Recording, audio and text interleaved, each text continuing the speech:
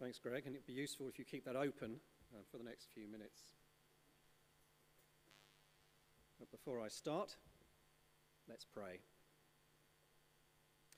Gracious Heavenly Father, we do thank you for your word. We thank you for the Bible. And we pray, Lord, that we would understand its message to us.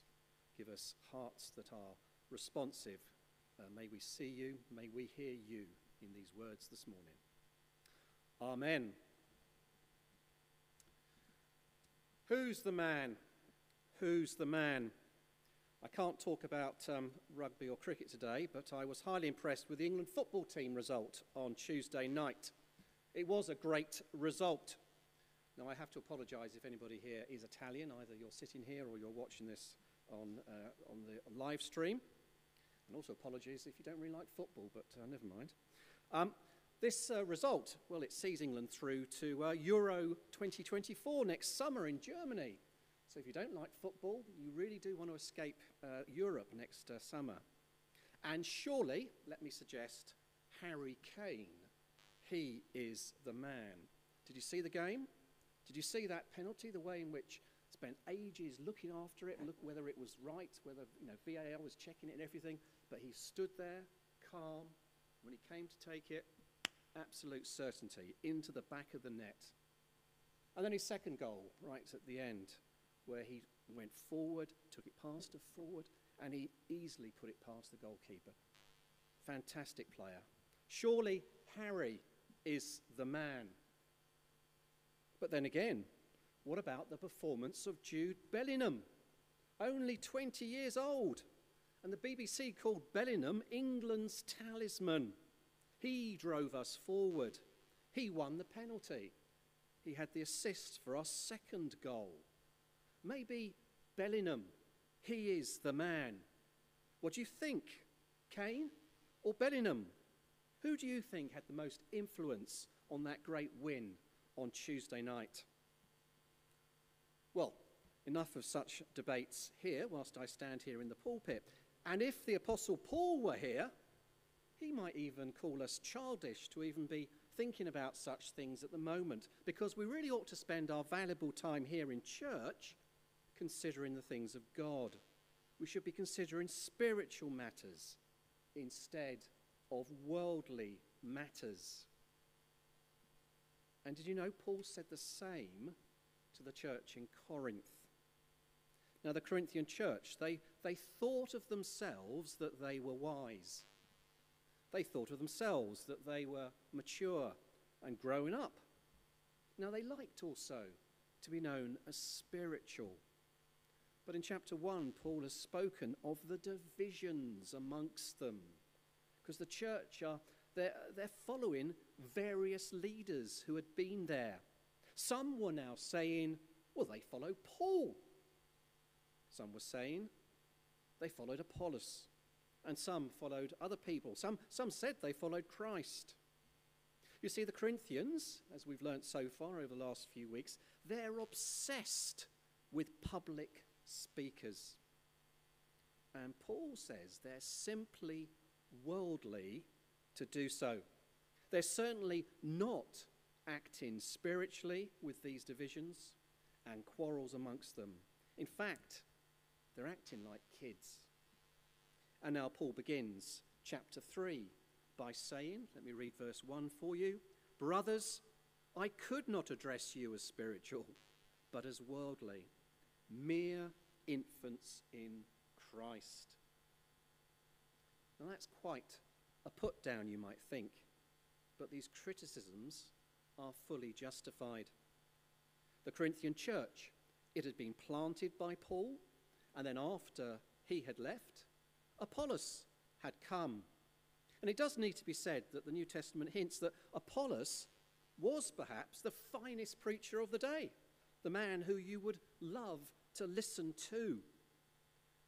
But this just led to quarrels and jealousness amongst the church. You see, those who had been especially helped by Paul's ministry, they slightly mistrusted those who felt blessed by the ministry of Apollos. And it worked the other way round as well, vice versa. The church thought that they were all clever. They thought they were all spiritual. And Paul says the opposite. They're actually worldly, mere infants in Christ. And then verse 2 speaks of their diet, where Paul says, I gave you milk, not solid food, for you're not yet ready for it. Indeed, you're still not ready. See, here's the evidence of where they were in their faith. Their diet is still baby food. Now, I remember when our son was fed in his high chair, he would sit there loving his mashed swede or whatever other sort of food he was given. He had his arms stretched out like this all the time. It was very, very cute. It was very, very sweet when he was only, say, a year or 18 months old. It was all he was capable of taking at that time. Well, the Corinthians were no longer new Christians, but they were still immature Christians because they were still worldly. They were like children, not yet ready for solid food. They'd received the gospel message of Christ crucified, which was like milk for babies, but they'd failed to apply that message. They'd failed to take hold of the word of God and to have it working in all areas of their thinking and their living. And so they were not eating solid food. And to a certain extent, it seems as though they'd even forgotten the original message they had received from Paul in the first place. Did Paul have proof for his accusations? Well, yes. Verses 3 and 4. You're still worldly, for since there is jealousy and quarreling among you, are you not worldly? Are you not acting like mere men? For one says, I follow Paul, and another, I follow Apollos. Are you not mere men?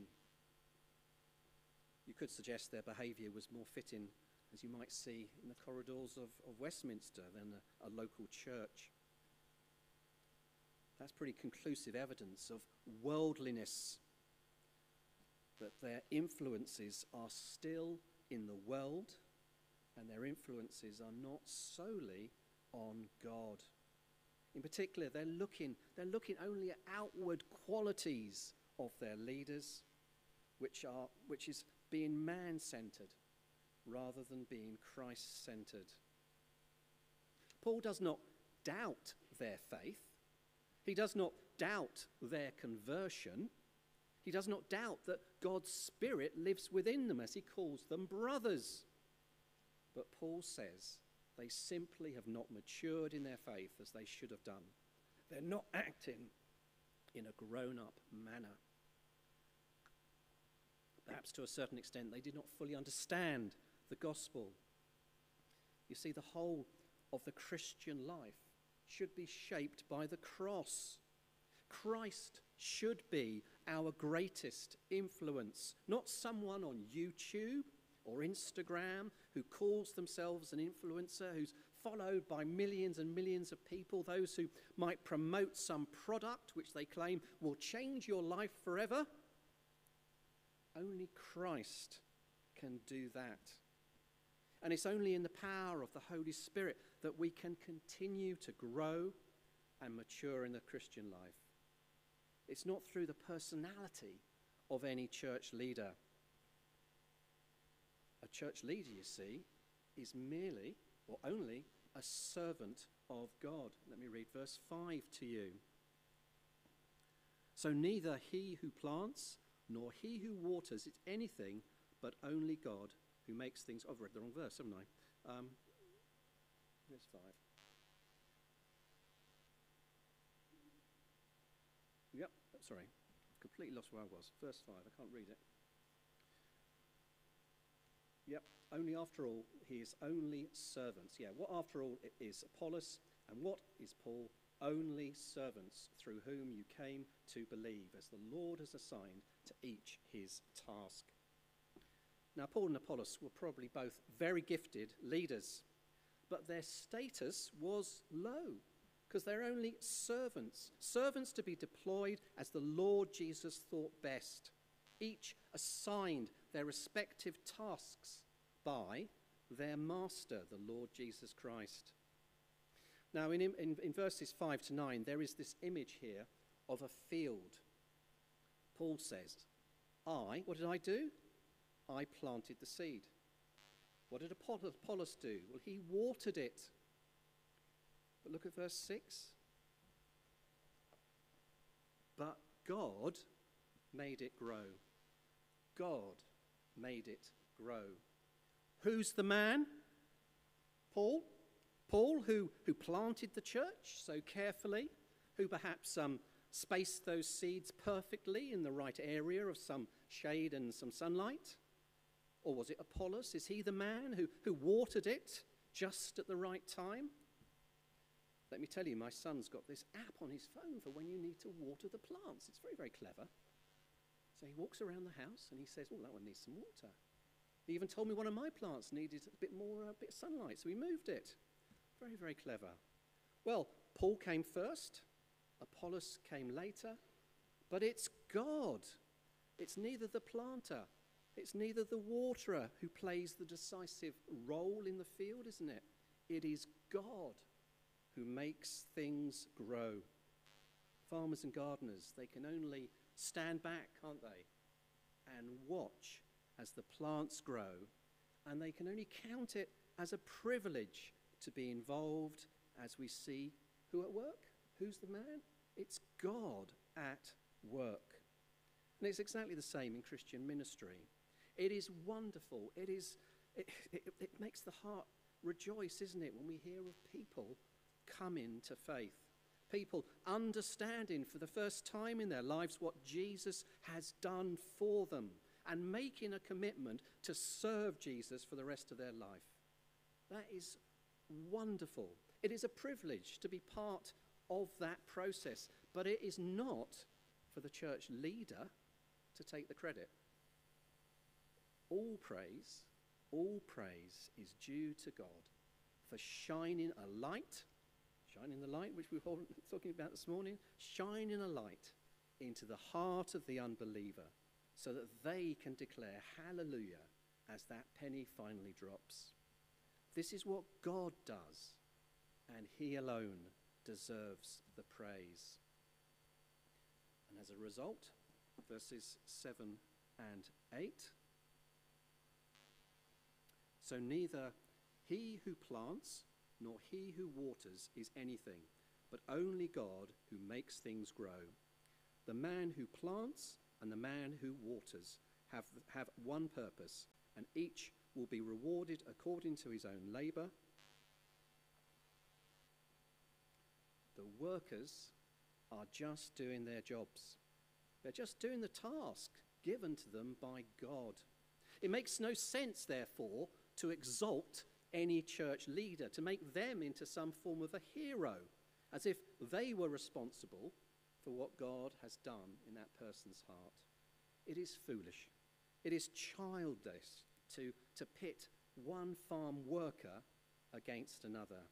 Planter and waterer have one goal in mind, the growth of the crops. Both are necessary, but God makes the seed grow. And church ministers who are tempted to think that it all depends on them. Or us as church members who think that it all depends on that particular minister. Well, we need the correction of verse 9, don't we? For we are God's fellows workers. You are God's field, God's building. Brothers and sisters, we cannot take credit for the work being done, and there's no room whatsoever for competition amongst church leaders. Now, it must be said here that when he's speaking about being God's fellow workers, he doesn't mean we're fellow workers with the same power and authority as God. It means that church leaders are fellow workers, part of the same team with every other church leader. They all belong to God. Now, it is, of course, right and appropriate to acknowledge our gratitude for what our leaders do for us, how they've helped us. When I look back through my life, I became a Christian in my early childhood, actually. Now, over those many, many years, since I was 11 to where I am now, almost 60, I can name certain leaders in churches or leaders at Christian camps when I was a youngster who have been a huge influence in my life. I do often speak about them, very fondly of them. Now, of course, some of them are paid by the Church of England. Many of them are just lay people who are not paid. But all of them are only servants, fellow workers, part of the same team, doing the job, doing the task given to them by their master, the Lord Jesus. So, Corinthian church, stop worshipping your leaders. Stop trying to put them on a pedestal. Instead, worship only God. Let Christ only be your influence. Who's the man? Jesus Christ. He's the man. Not Paul, not Apollos. Jesus, who came not to be served, but to serve. Well, we move on in the verses from the realm of farmers into builders. And that second image is found over in verses between 10 and 15. We learn here that a minister, a church leader, is to preach Christ, and only Christ. Verse 10 reads, "By the grace God has given me, I laid a foundation as an expert builder, and someone else is building on it. But each one should be careful how he builds." Ministers in the church, they're not architects. They don't have that freedom to express themselves. They are builders. They're accountable for sticking to predetermined plans from the architect, from our Creator, God. And the foundation dictates the shape and the size of a building. And God has already laid the foundation of the church, for no one can lay any foundation other than the one already laid. Who by? Jesus Christ. Now, even once the foundation is in place, things can go wrong. At Corinth, all kinds of other builders were trying to lay some form of foundation. In a way, they could be called spiritual cowboys. And no one wants to discover your builder gets featured on Rogue Traders. Now, there are 100 ways to build the church badly. It can be built on the personality of the leader, with large portions of charm, perhaps, with things like personality. But the way to build well is with repeated, passionate, Spirit-anointed proclamation of Jesus Christ, and only him, and only Jesus crucified. And with this responsibility in mind, Paul leads those with responsibility in the church to that solemn challenge. What has been built will be tested. I'm sure we remember back to those horrible scenes back in 2017 when Grenfell Tower suffered that fire. That fire burnt for several days. It dominated our news. Many people sadly died. And then there's been that subsequent very long investigation, and it's come out that there were many failings in the building. There's a lot of things about the cladding, and I think the cladding may have actually helped the fire burn more quickly rather than protect it. I think cladding's meant to protect it. And therefore, you've got to conclude, haven't you, that if that building had been built correctly, some of those lives may have been saved. Well, we need in the church to be using God's building materials. That's what verses 12 to 14 are telling us. And what are the good materials to be using? Well, they're gold, they're silver, costly stones, things like this which will survive the fire. In other words, that's having a ministry that is benefiting the foundation. But wood, hay, straw, they'll just go up in smoke, won't they? A church which is not built on Christ crucified will simply not survive. Look over at verse 15. If what that minister has built is burned up, he, the minister, will suffer loss. By himself will be saved, but only as one escaping through the flames. Now that's an expression about judgment. It's not saying whether or not a person is going to be saved or not, but Paul is suggesting that our good works will, he's not suggesting our good works will earn salvation. He's talking here about a judgment at the end of time for all those involved in teaching God's word. An assessment awaits every minister, preacher, home group leader, Sunday school teacher, whatever. Anyone involved in teaching the word of God is going to be open up to a judgment at the end of time. Will the church last? Do the people within that church grow and mature in their faith because they receive cross-centered gospel message faithfully taught by their leaders? Or do they just receive garbage, personal opinions from the mouths of those who teach? God cares passionately about his church, that his leaders will be held to account. And the Corinthians, they were terribly wrong, weren't they, to squabble over their leaders as if they were acts in some talent contest. The foundation of the church needs to be Christ crucified. Who's the man? Jesus Christ is the man. Not Paul, not Apollos. Jesus, who was the cornerstone. Jesus, who was the foundation of his church. And subsequently, it is the role of Christian leaders to then build on that foundation, and that foundation only, to preach Christ and only Christ, to teach the Bible and not add to it. And then the third image comes of the church as a temple with God's Spirit dwelling within. Verse 16. Don't you know that you yourselves are God's temple and that God's Spirit lives in you? Paul's talking there to the whole church. Paul is not thinking of just any old temple.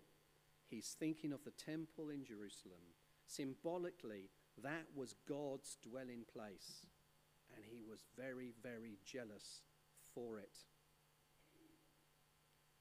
He guards that church with zeal. And if anyone destroys God's temple, God will destroy him, for God's temple is sacred, and you are that temple. There's some very strong warnings here for every member of this divided Corinthian church. Mess with God's church, and that provokes God. Well, we've got these three pictures here, haven't we, that teach us the rightful role of leaders in the church, rightly understood. They show up, don't they, these divisions in the Corinthian church. They put the church in very bad light.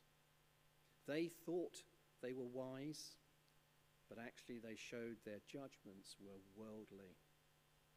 And the wisdom of this world, well, that's just foolishness to God. It is futile thinking.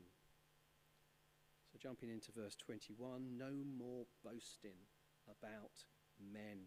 Why? To boast about human beings we know and admire in the church is just effectively blasphemy. It dishonors each person of the Trinity, the work of God the Father, the foundation of God the Son, and the temple to God the Holy Spirit.